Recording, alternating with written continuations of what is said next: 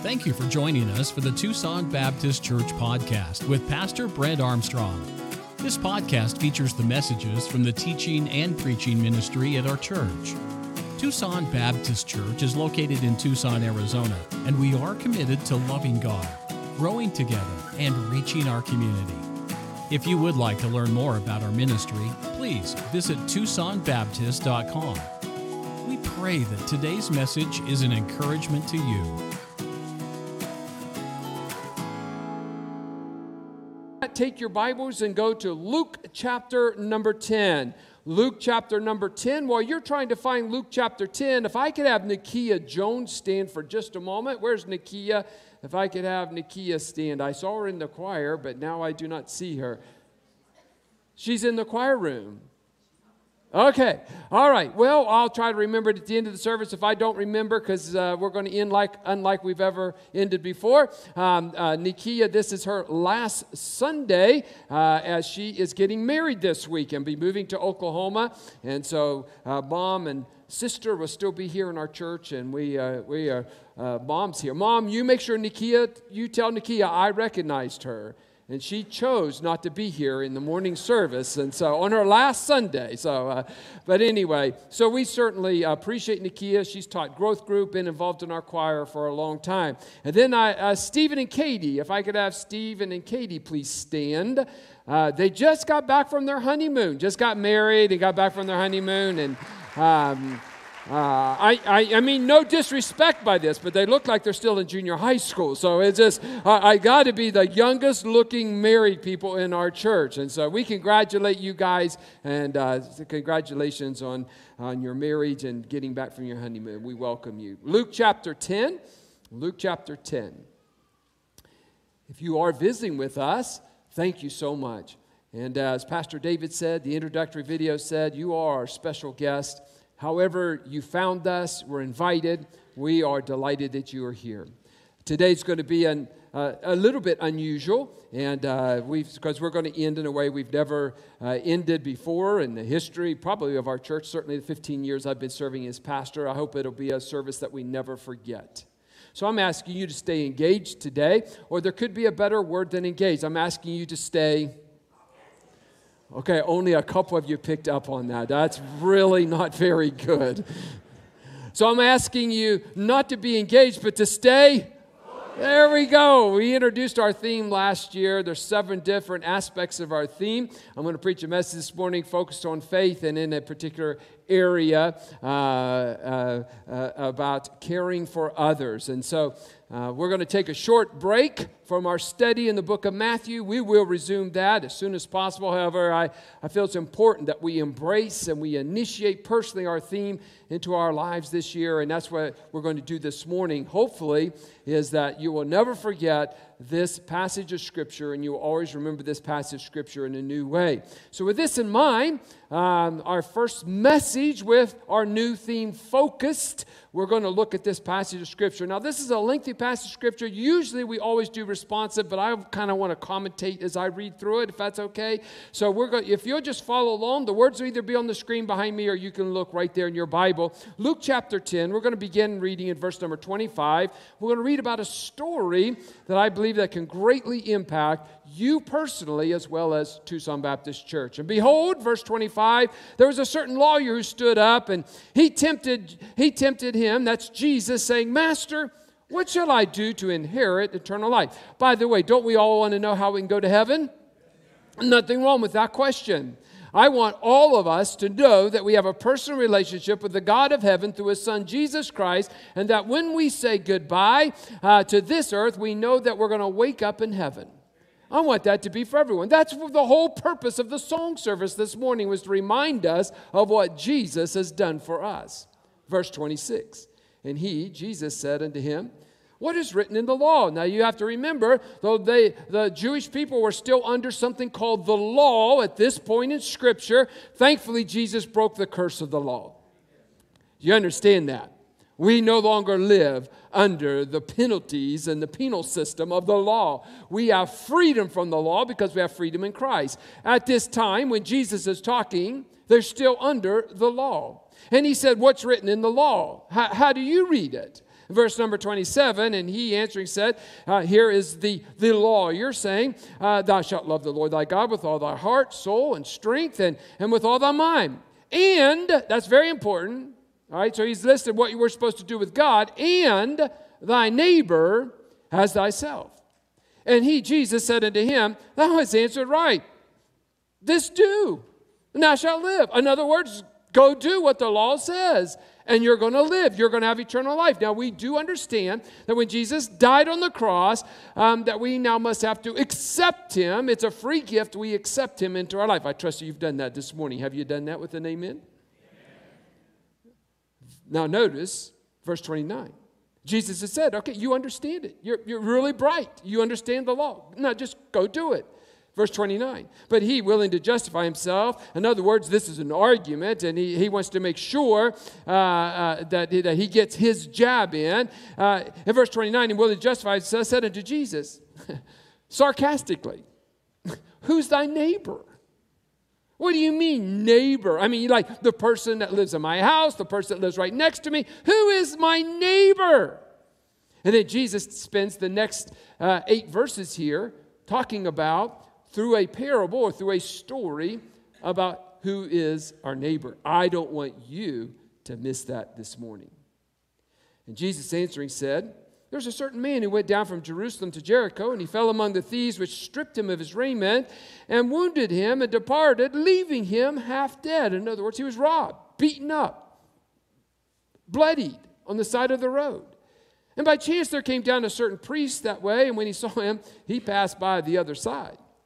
And likewise a Levite, when he was at the same place, came, looked on him, passed by on the other side. But a certain Samaritan, I want you to notice verse 33, what's the first word? But. So in other words, this must be something different than verse 31 and verse number 32. But there was a certain Samaritan. And as he journeyed, came where he was, and when he saw him, he had compassion on him. And he went to him and bound up his wounds, pouring in oil and wine, and set him on his own beast, and brought him into an inn, and took care of him.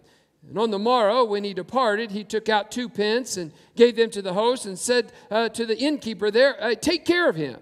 Whatsoever thou spendest more, when I come again, I will repay thee. Which now of these 3 thinkest thou was neighbor unto him that fell among the thieves? Jesus is turning this question back to the lawyer. And the lawyer said, he that showed mercy on him. Then Jesus said a second time, go, do thou likewise. Twice in this passage of Scripture, Jesus has told this very educated man, here is how you take care of your neighbor. This is how you follow what is prescribed under the law. And so this is, this morning, going to be a personal message that involves every single person here. I did say every member, regular attender, visitor. It involves every single person. So from my study of the past few weeks, I began to realize that our great need to reach Tucson in a much greater way. And can you relate to this? People are downright hateful and mean right now. They're stressed out. They're coming apart. And instead of Christians, our church, being angry back, we need to focus on how we can make a difference. And I want to encourage you this morning to please take those notes. There's several blanks to fill in, but I want you to take these notes to be able to use in your life this coming week. You see, when we receive Christ, we not only enter into a relationship with Him, but we enter into a relationship with every other believer.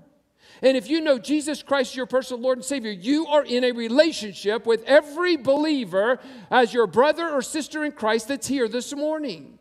It reminds me of what Paul wrote. Let nothing be done through strife or vainglory, but in lowliness of mind, let each esteem other better than themselves.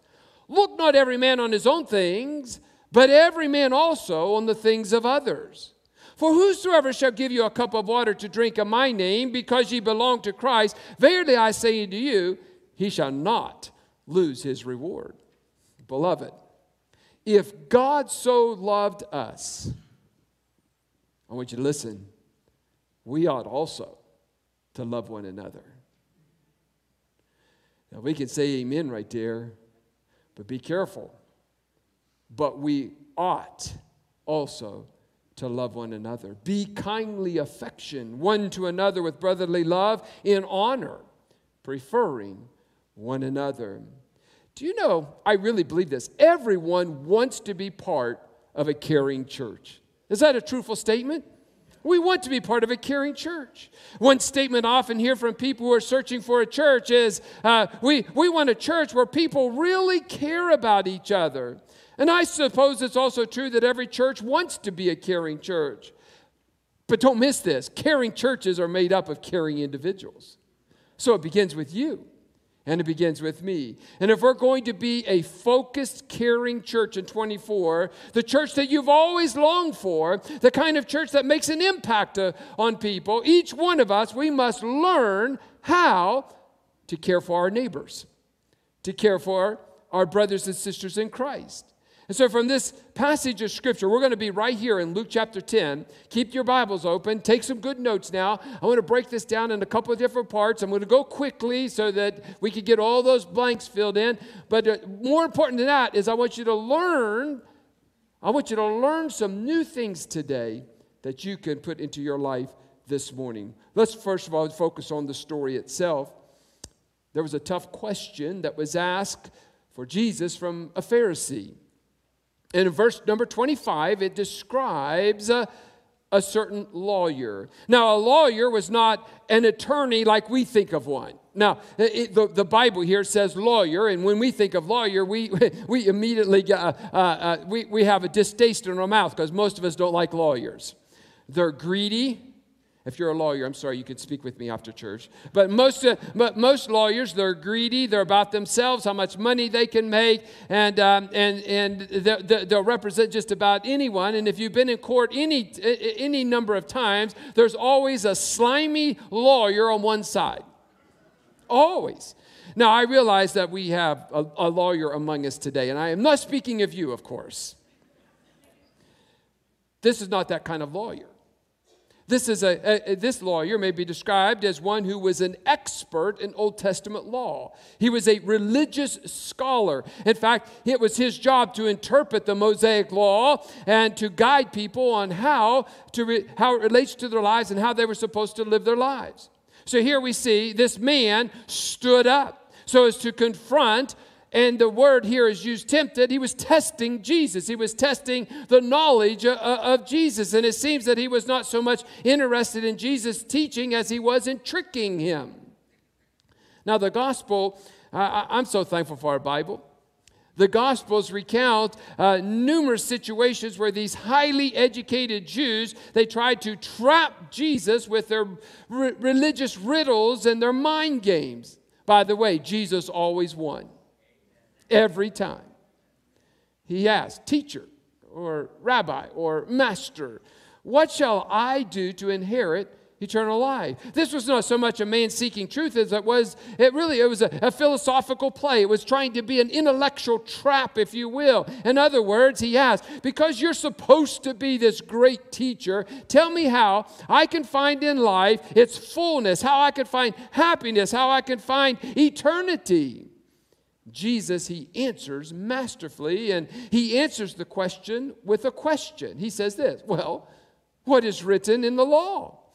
What does the Scripture tell you? What does your Bible tell you? What are you reading? How do you understand it? What does it mean to you? And in verse number 27, we see the man responds with the most accurate answer that he could give, being a religious scholar, a lawyer, someone who clearly understood all tenets of the law.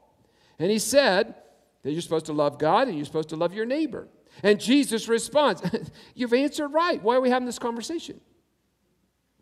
That's how it's going. Jesus understood the man's motive and his intent. Verse 29 tells us that the man wanted to justify himself. In other words, Jesus had not fallen into his trap and not giving up on the debate. He pressed him further. Have you ever been in an argument where the person is not going to let you win? They're going to come back after you. Well, this is that man. He mockingly said, well, who's my neighbor? I want you to notice there's a thoughtful quest in this parable. Jesus tells the story, whether it's authentic or metaphorical. I tend to lean toward that this was an actual story because the Samaritan is used here as an example. But I want you to notice here that there was a man, the Bible says, who came down from Jerusalem to Jericho. This is, I believe, also gives some credence to this being an actual story and not just a parable. Because we understand in the culture and context that many of the priests and religious workers, they lived in Jericho when they were not at their turn ministering in the temple. Let me share with you.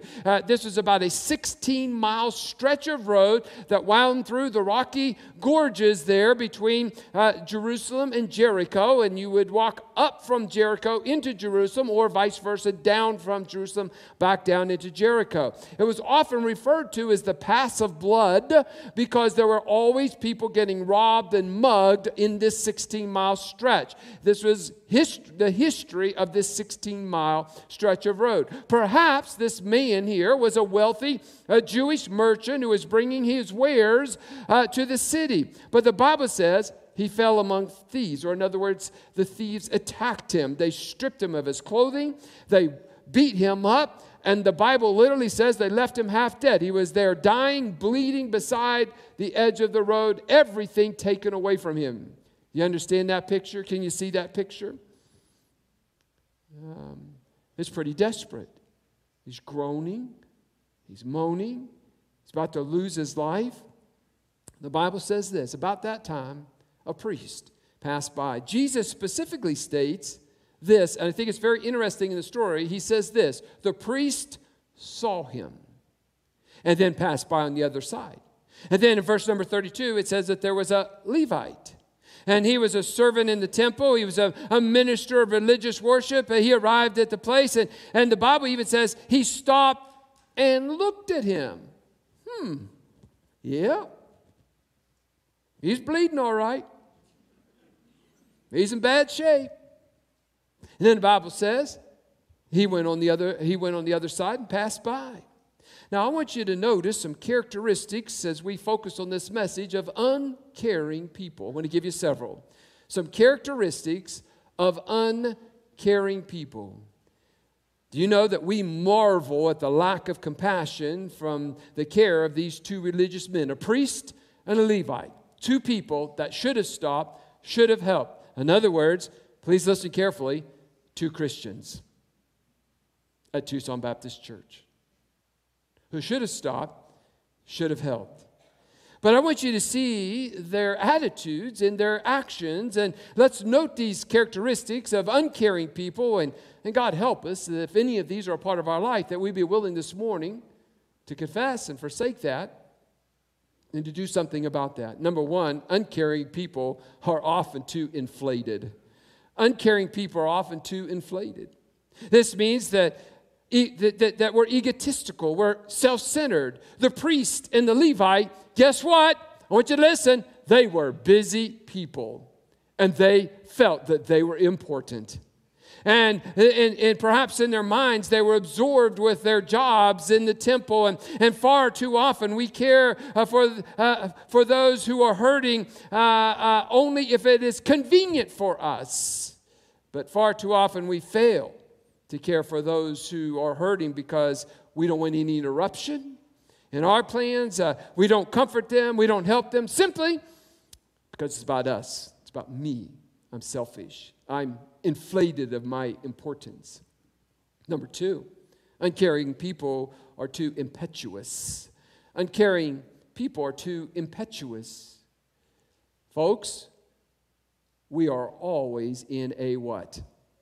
We are always in a hurry. We just never have time. All of us are out of time. This world that we live in, we're in the biggest of hurries. And I believe that both the priest and the Levite passed by because they were late for work. They had 16 miles to travel. After all, they had thousands of people that were depending on them in their service in Jerusalem. And how often we fail to listen to the concerns of others simply because we're too busy. We're impetuous. We're always doing this and this and this and doing this and that, and we've never ever stopped to see if what I'm really doing is important. And in the process, I'm just too impetuous to actually help meet someone else's need. Number 3, uncaring people are often too isolated. Uncaring people are often too isolated. Oh, listen, my friend, people in church are masters at this. We separate ourselves from others by adding layers of protection so that the real us is never seen. And we, especially as men, make small talk and speak superficially because we're afraid of getting others involved with the details of our life. And I'm just saying a lot of times that we're just involved in stuff that doesn't make sense. Quickly, number 4, uncaring people are often impaired. Uncaring people are often impaired. In other words, we're not discerning. And often the reason we don't care for each other is that we never hear when someone expresses a need. And oftentimes, it's like the woman who tried to do an experiment. She was having a real crisis in her life. And when she went to church, how are you doing? Everybody says, how are you doing today? And everybody says, I'm fine. It's a patented answer. We did it today. And this lady, she says, well, she was having a hard time, and she went to church, and everybody asked, how are you? She said, lousy. And she was amazed how many people never even heard her answer. And those who did hear her answer, they would just say, I'm sorry to hear that, and kept on talking. And not one person at church asked her, wait, what's going on? What's wrong? Uncaring people, number 5, are too insulting. Uncaring people are too insulting.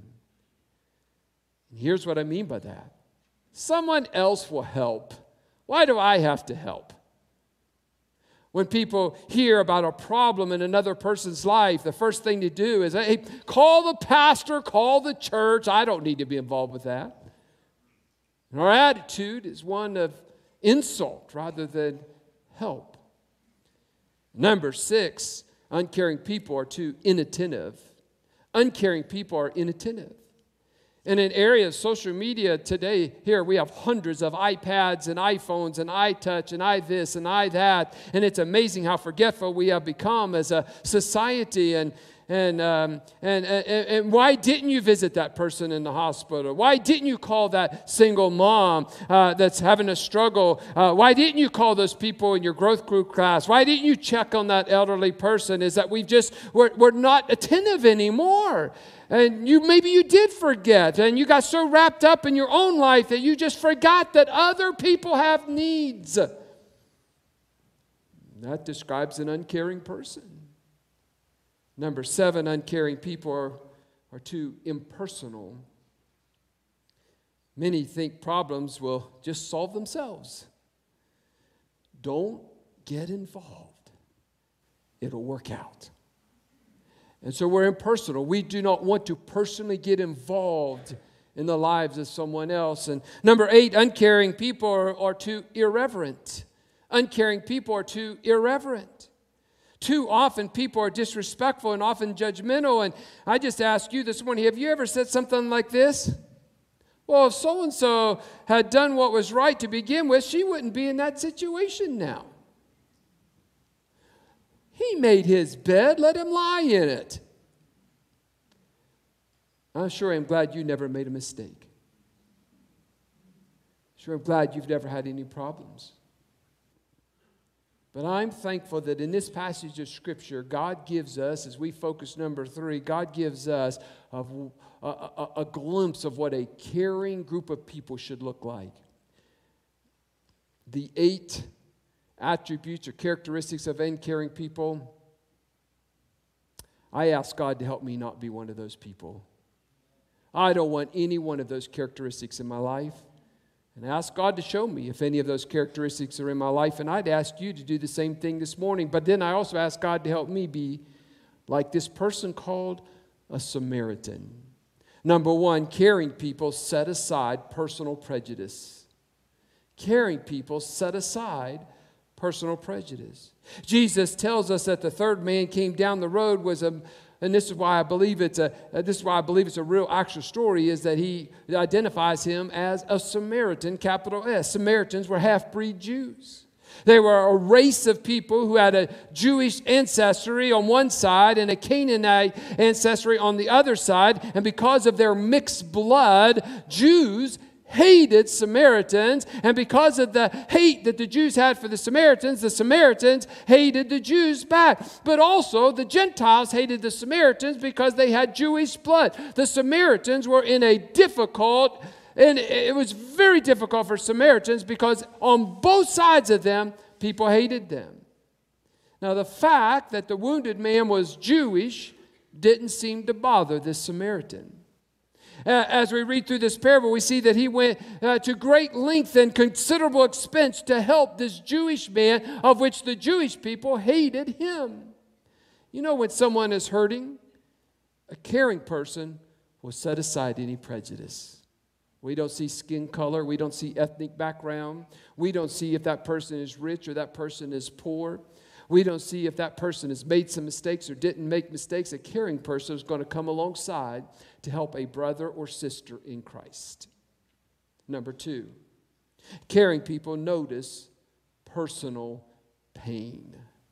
Caring people will notice personal pain. Now, if I haven't got your attention, I certainly hope I have it with this one. Notice specifically this verse says that the Samaritan focused on this injured man. The Bible says this: he came where he was, he saw him, and unlike the priest and the Levite, it seems that he came over to inspect the man. In other words, the Levite, he came, yep, he's bleeding all right, can't do nothing for him, and he went on. The Samaritan, he came, oh no, he got down, he got his hand dirty, he rolled him over as the man groaned.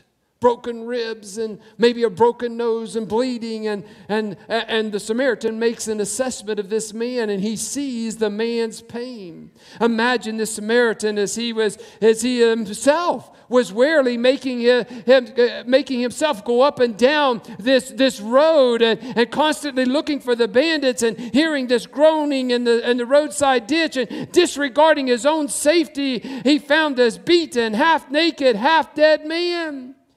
By the way, the Samaritan is an example to us that he took time to see what was wrong. And so often we're like the priest and we're like the Levite and we're caught up in our own plans and our own agendas and we don't even notice when someone else is hurting. Hey, how are you doing? Fine, good. We are in our own little world. And even when they speak of their pain, people, the Levite and the priest and people of Tucson Baptist Church, we try to change the subject real quick. Focused people are always looking for ways to care for others. Number 3, back in verse number 33, caring people take time to be pleasant providers. Caring people take time to be pleasant providers. I want you to notice a key phrase in verse number 33. The Samaritan had compassion. Now that word compassion comes from a Greek word that literally means a yearning in the bowels. Jesus had the same compassion for the multitudes. God has compassion for us, and He sent His Son Jesus who had compassion for us. And so often we have lost our compassion for other people who hurt. I wonder if we're like Jesus. We're never more like Jesus than when we exhibit compassion for someone. Number 4, in this story, we see caring people will passionately participate. Oh, this is where it's going to get fun this morning. Caring people will passionately participate. The Samaritan, the Bible says, went to him. He didn't pass by. He chose to involve himself. He bandaged his wounds. The Bible says he poured on his wounds oil and wine. Oil would have been olive oil. It was widely used as a medicine during this time period. Wine was used as an antiseptic to keep those wounds clean and to prevent infection. And the Samaritan put him on his own animal. We assume he traveled with a donkey. And instead of riding, get this picture, a Samaritan, half-breed Jew, put an actual full-blooded Jew on his donkey and gave this man a ride on his donkey, and he walked on the road. And the Bible says this Samaritan brought this injured man to an inn and took care of him.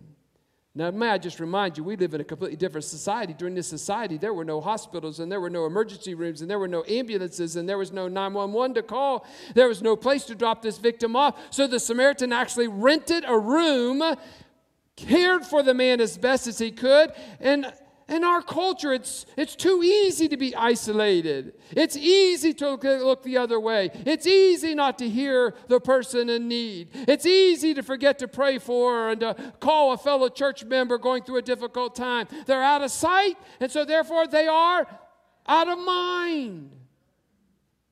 May I just tell you, Jesus got involved. The Samaritan got involved. Number 5, caring people are not pompous politicians. Caring people are not pompous politicians.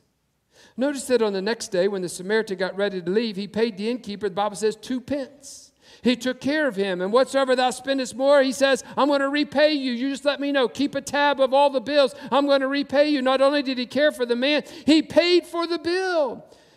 May I just inform you of something that's amazing this morning? Jesus is not stingy either. He's typified in the Samaritan. He paid our sin debt in his own, with his own life, with his own blood that was sung about this morning. And I love the words of that old hymn. Jesus paid it all to him I owe. Sin had left a crimson or bloody stain. He washed it white as snow. Jesus asked such an easy question in verses 36 and 37. Finishing the parable, Jesus turned to the lawyer and he asked this question.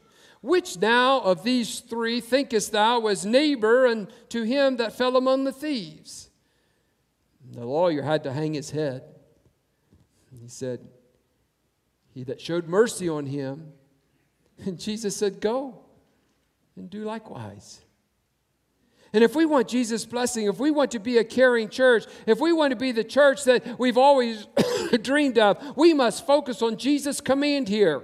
Go and do likewise.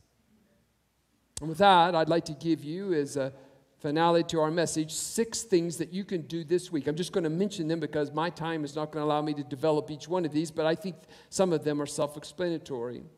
If we're going to be focused as a church, brothers and sisters in Christ, that meets the needs of one another and helps us to understand and identify one another, we need to do these things. First of all, we must identify people who need our care. Number 1, we must identify people who need our care. We got to sit down. We got to make a list of needs of people around us. We've got to understand the needs in our family and in our church family and perhaps your neighbors and your co-workers. We need to identify people who need care. Number 2, we need to reach out to others. Don't wait for them to come to you. We need to reach out to others. Don't wait for them to come to you. In church, you should shake their hand and introduce yourself and take time to get to know them. Most people are private, and they're not even bothered telling you their burdens until you take time. Take time to get involved with them. Thirdly, we need to communicate beyond the superficial level. We need to communicate beyond the superficial level. When you meet someone, yes, it's okay to talk about the weather. I have heard it throughout our campus this morning. A bunch of men talking about the Chiefs football game with the Miami Dolphins yesterday. I haven't heard a single person talk about the football game. You know what I've heard them talk about? I've heard them talk about the weather. It's the 4th coldest football game in playoff history, and everyone wants to talk about is minus 30 degrees. I have no interest in ever, I don't care how much I love my sports team, I have no interest of being outside in minus 30 degree weather. So people have talked about it today. I'm not saying, I'm not being critical of that, but as you develop a relationship, you must pursue something that's deeper and more meaningful in that relationship. Number 4, we need to empathize with them. We need to empathize with those who need our help and need our care. I'm reminded of what Paul wrote to the church of Galatia. He said this, "Bear ye one another's burdens, and in doing so you fulfill the law of Christ." We need to let people know that you're willing to help them and get under their load and help carry that load with them. Now, don't miss number 5 and dismiss this. We need to listen without judging. If we want people to share their burdens, we've got to be willing to listen without judging. Good communication requires concentration in hearing what is not said as well as what is said. And it involves eye contact and body language. And we have to hear the person's heart and their needs and their anxieties. And our action step for maybe this week is just listening with Jesus' ears and listening how we can be a help to someone who is hurting. 6, we should respond with a caring gift. Now, you automatically think the word gift means money. That is not what I mean. We should respond with a caring gift. One of the greatest gifts that you can give someone is the gift of time. One of the greatest gifts that you can give. You could write a text, or you could give a gift if that's necessary, but a gift of time, a gift of you getting involved in their life. We need to do that. Everybody wants to be part of a caring church. But a caring church must be made up of caring individuals. I want to do something different this morning. And this may get myself in trouble. If it does, I'll handle that. But I don't think we're ever going to forget how we're going to end the service this morning. So I invite you to put up your notes in your Bible and your purse and your phone. And I'd like to invite some people to come and sit in some chairs down here. And so Pastor Jonathan's going to help me. A couple other guys are going to help me here. And so I'd like to ask these people to come in this order and to sit across here in a certain order. I'd like to ask John and Whitney Mingy to come and sit here on my far left. Frank and Carla Cruz, if you'll come and sit up here. Asher and Silhan, if you'll take the third set of 2. Erica and Jacob, if you guys will come up here. And then I'd like to ask Mason and Jacob Edens to come up here. And then I'd like to ask Dr. John and Mary Hovey to come. And then Elaine Beck to come. Rodrigo and Cassie Gonzalez. Kathleen Wynn and Allison Peck. And so we should have here, over here on my left, we should have John and Whitney Mingy, Frank and Carla Cruz, Asher and Silhan, Erica and Jacob, Mason and Jacob. And then we should have Dr. and Mrs. Hovey here, and we should have Elaine Beck here, and Rodrigo and Cassie, Kathleen Wynn, and then Allison Peck. And so I want to illustrate to you the story of the Good Samaritan this morning. Is that okay? We're going to do it. But before I do, I'd like everyone to look at me for just a second, not the people that are down here. I'd like for you to look at me. Every one of you this morning will be a priest, a Levite, or a Samaritan in how you leave this place. What do we know about the priest? Here's the priest. For somebody else. I don't want to get my hands dirty on that. And he left. The Levite, he paused and looked long enough to say, yep, they're hurting all right. Not for me. I'm going to go. And then there's going to be hundreds of Samaritans that you're going to engage today. I'm going to ask you to. You'll see that at the end. So sit back and allow me to illustrate this. All right, so I'm going to have John and Whitney please stand, and we're going to go all the way across here, and I'm hoping that this will you'll understand. John and Whitney, everyone know John and Whitney? Every single person here. John, he leads the singing. Whitney sings in the choir. They have 2 amazing children. And here's the thing. They're very active at our church. Everyone knows them. They're always smiling. They never have problems in life. Ever. They never fight. They never argue. They are the perfect couple.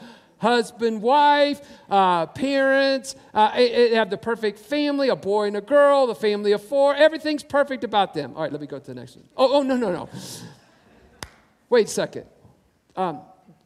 John is a paramedic. Have you ever thought that every time there's a siren, there's a wife that wonders where her husband's going today? What fire? What car accident? What gun shooting? What disease will my husband come in contact with today?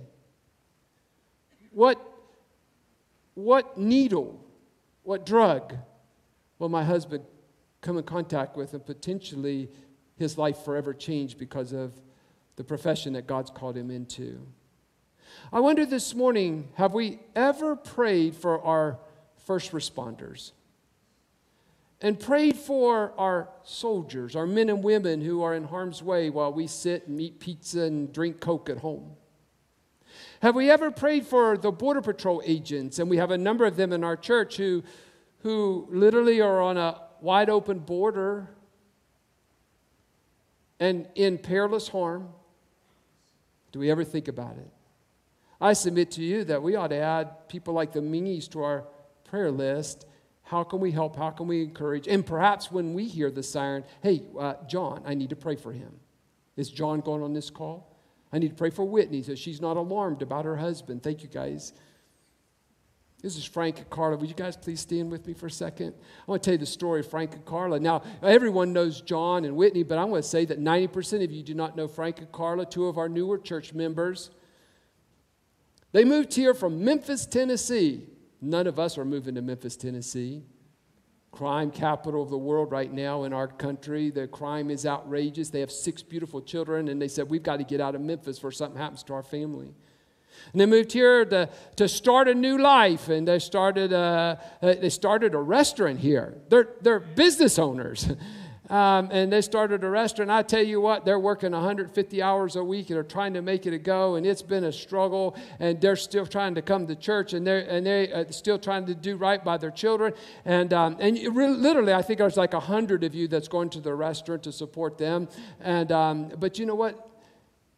They're hurting.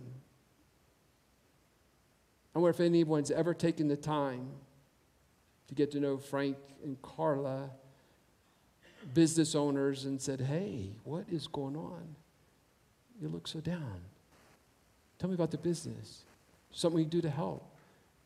Let me come and try. Let me come and eat. Let me help support you. They're one of us.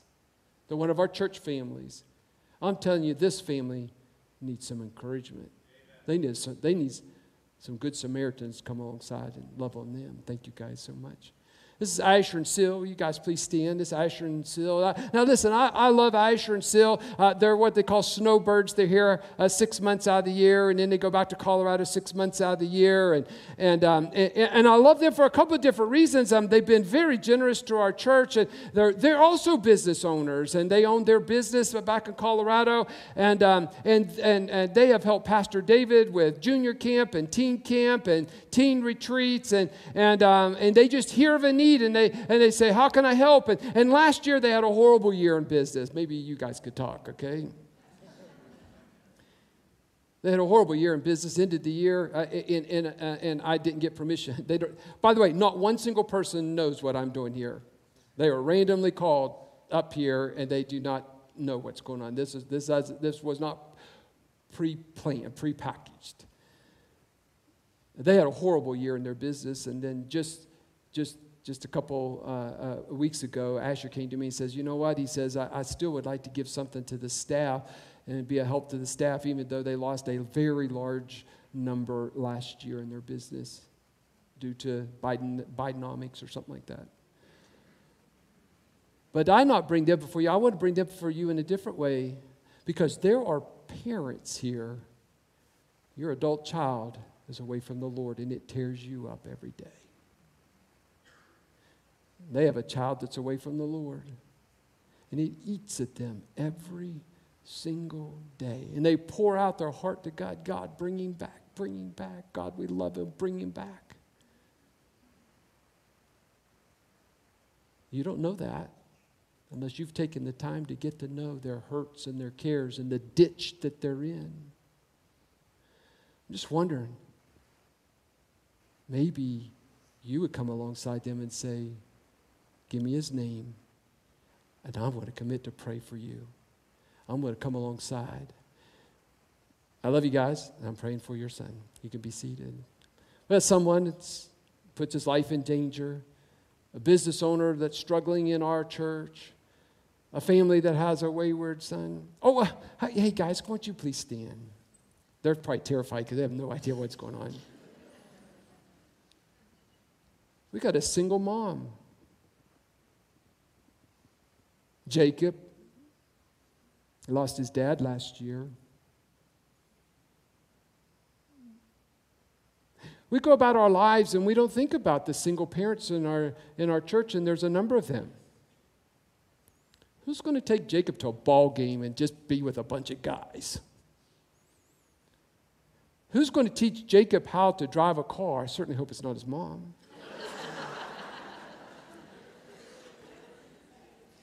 I've seen her drive.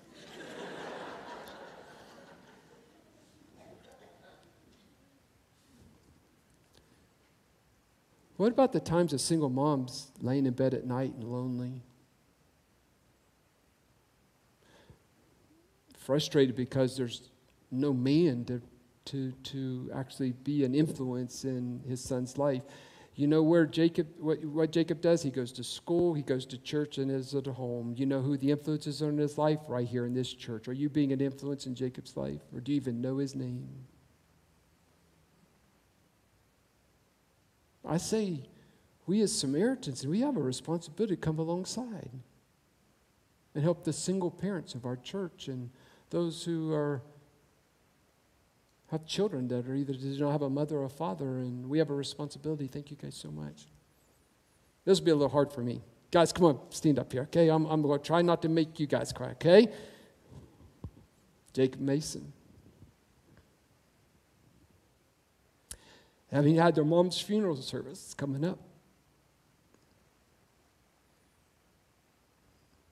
No mom, no dad. 10 days ago, walked into her bedroom. She wasn't breathing and tried to do CPR.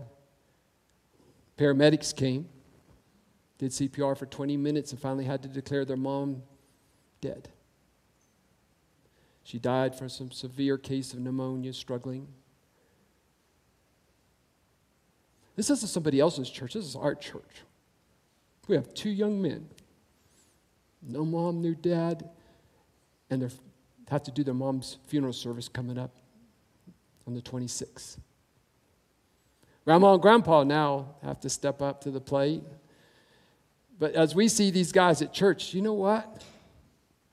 We can be a priest, a Levite, or a Samaritan. I love you guys. I'm so sorry about the loss of your mom, but I want you to know this. This church loves you, and we're going to love on you, okay? Thank you guys so much. Can you stand? Can you guys stand?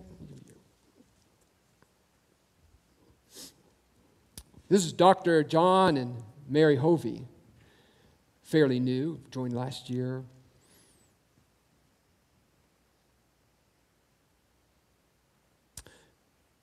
One of our themes this year is focused on fitness, what we eat, how we exercise. Here's a man that, in God's infinite providence, decided to give him Parkinson's. And while some of us, we eat our foolish calories and we drink our drinks full of sugar, and we really care not what we look like, and that we can't go up 5 steps and before we have to pause and take a break. We really don't care about our fitness. Here's a man that's in his 80s, and I went to his home, and I've remarked every time you shake his hand, he about crushes it. And his wife helps him. Every single calorie, carbohydrate, morsel of food is measured so that he can extend his life to fight this dreaded disease that was not of his own choosing. I walked out into his garage, and there's a boxing machine. Here's a man with Parkinson's that has to use a walker. His wife has to steady him on his feet. And and he goes out and he boxes just to stay fit so he could live another day. And some of us eat and drink so that we can die sooner than later. But have you ever considered that here's a couple that every day of their life, they fight to live another day? Mrs. Hovey takes care of her husband hour by hour, day by day, and yet she has just come through cancer surgery herself. I wonder if we've prayed for this family. Sure, I'm glad it's not me that has to walk with a walker. Sure, I'm glad it's me that doesn't have Parkinson's. Sure, I'm glad it's me that doesn't have cancer. Or are we a caring people that says, my, oh my, how can I help? When you have to go to the doctor, can I come and sit with Dr. Hovey and just be a blessing? By the way, he'll bless you more than you'll ever bless him. I love this couple. But they also represent other people in our congregation who have debilitating diseases that are fighting to stay alive. Well, some of us are priests, Levites, and we don't even care because we don't ever see them. We don't ever hear them. Thank you, guys. Elaine, if you please stand. I picked her because it represents a number of people in our church, and that is this. Can you see the number of widows and widowers among us? Do you even see it? I was listening to Elaine tell a story about her husband, Bob. How do I know about Bob? I listen. A little over 3 years ago, Bob got sick. He went to the doctor, and the doctor said he needed to go to the hospital. He went to the hospital. He never came out.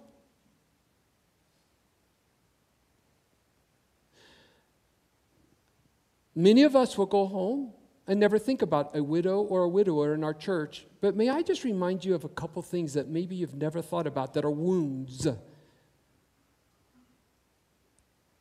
Bob's date of death, Bob's birthday, their anniversary date, Valentine's Day, Thanksgiving Day. I'm supposed to be thankful today? Christmas. An empty house. Turn out the lights, and I go to bed by myself. No one to talk to. Do you know that our church has many widows and widowers that need some Samaritans that could care about them? Thank you so much. Rodrigo and Cassie, they have 3 children. Look on the outside to be completely healthy. Just like John and Whitney, looks like the perfect family. John's profession is why I'm bringing him to.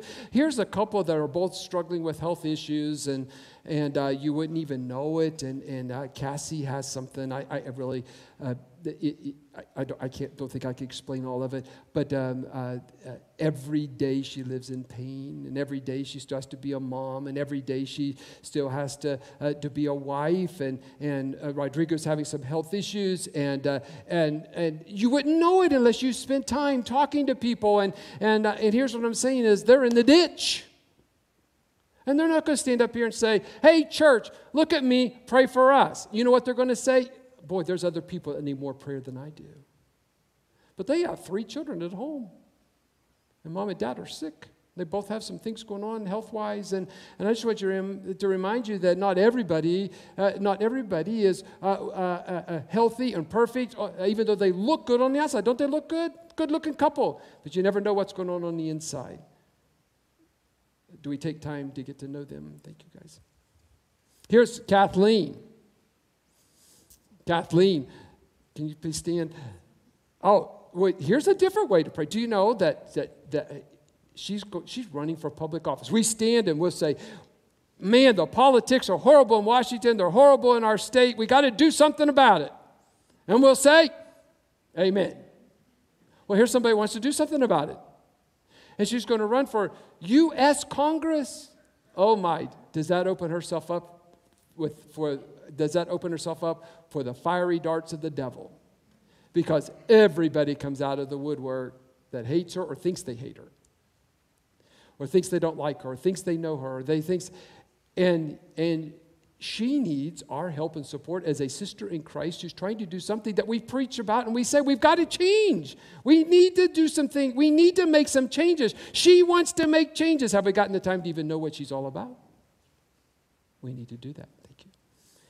How about some single adults? This is Allison. Allison, of course, everybody can see over there. This is Allison Peck, one of our single adults. I've gotten to know Allison. I am so thankful for her.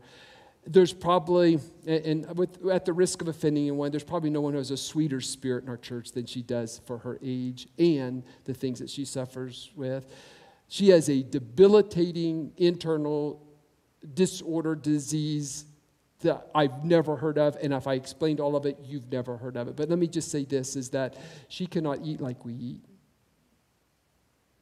She has a radical diet that's just so that she can eat and survive, and she lives a very hurtful, painful life all of the time, and yet you would never know it unless you got time to get to know her. Caring people get to know hurting people. And you would never know it if well, she's fine. I'm sicker than she is. Oh, no way. There's things that she does that would absolutely, you say, there's no way that's true. But yet she's always at church, even if she's in an immense amount of pain. I'm thankful for her testimony. I'm thankful for her involvement in our youth ministry and our single adults ministry. And anytime she hears there's a need of putting something together, she arranges her schedule to do that. But you wouldn't know it unless you spent time getting to spend time with her. Thank you so much.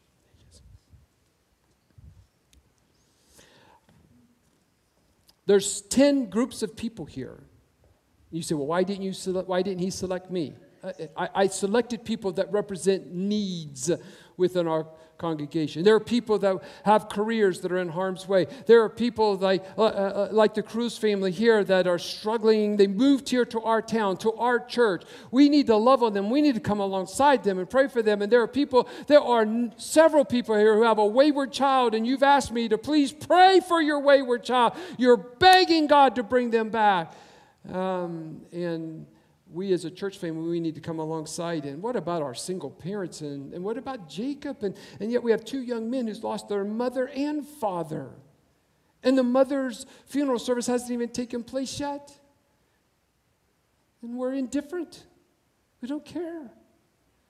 We have people who have diseases and put every effort that they have just to make it to church because they love our church so much, and someone stubs their toe and, whoo, I don't have to go to church. We have a couple like this. We have so many widows and widowers in our church that you remember every date. And we're alone on so many of those days that are dreaded by you. We have people who have sickness, and we have people who are trying to make a difference in our country. We have people, single adults with their whole future ahead of them who have some sickness and things like that, and yet we're indifferent. Now, I anticipated this question. Well, Pastor, I didn't know until you told me. And you've just illustrated my point. You didn't know because we don't take the time to know.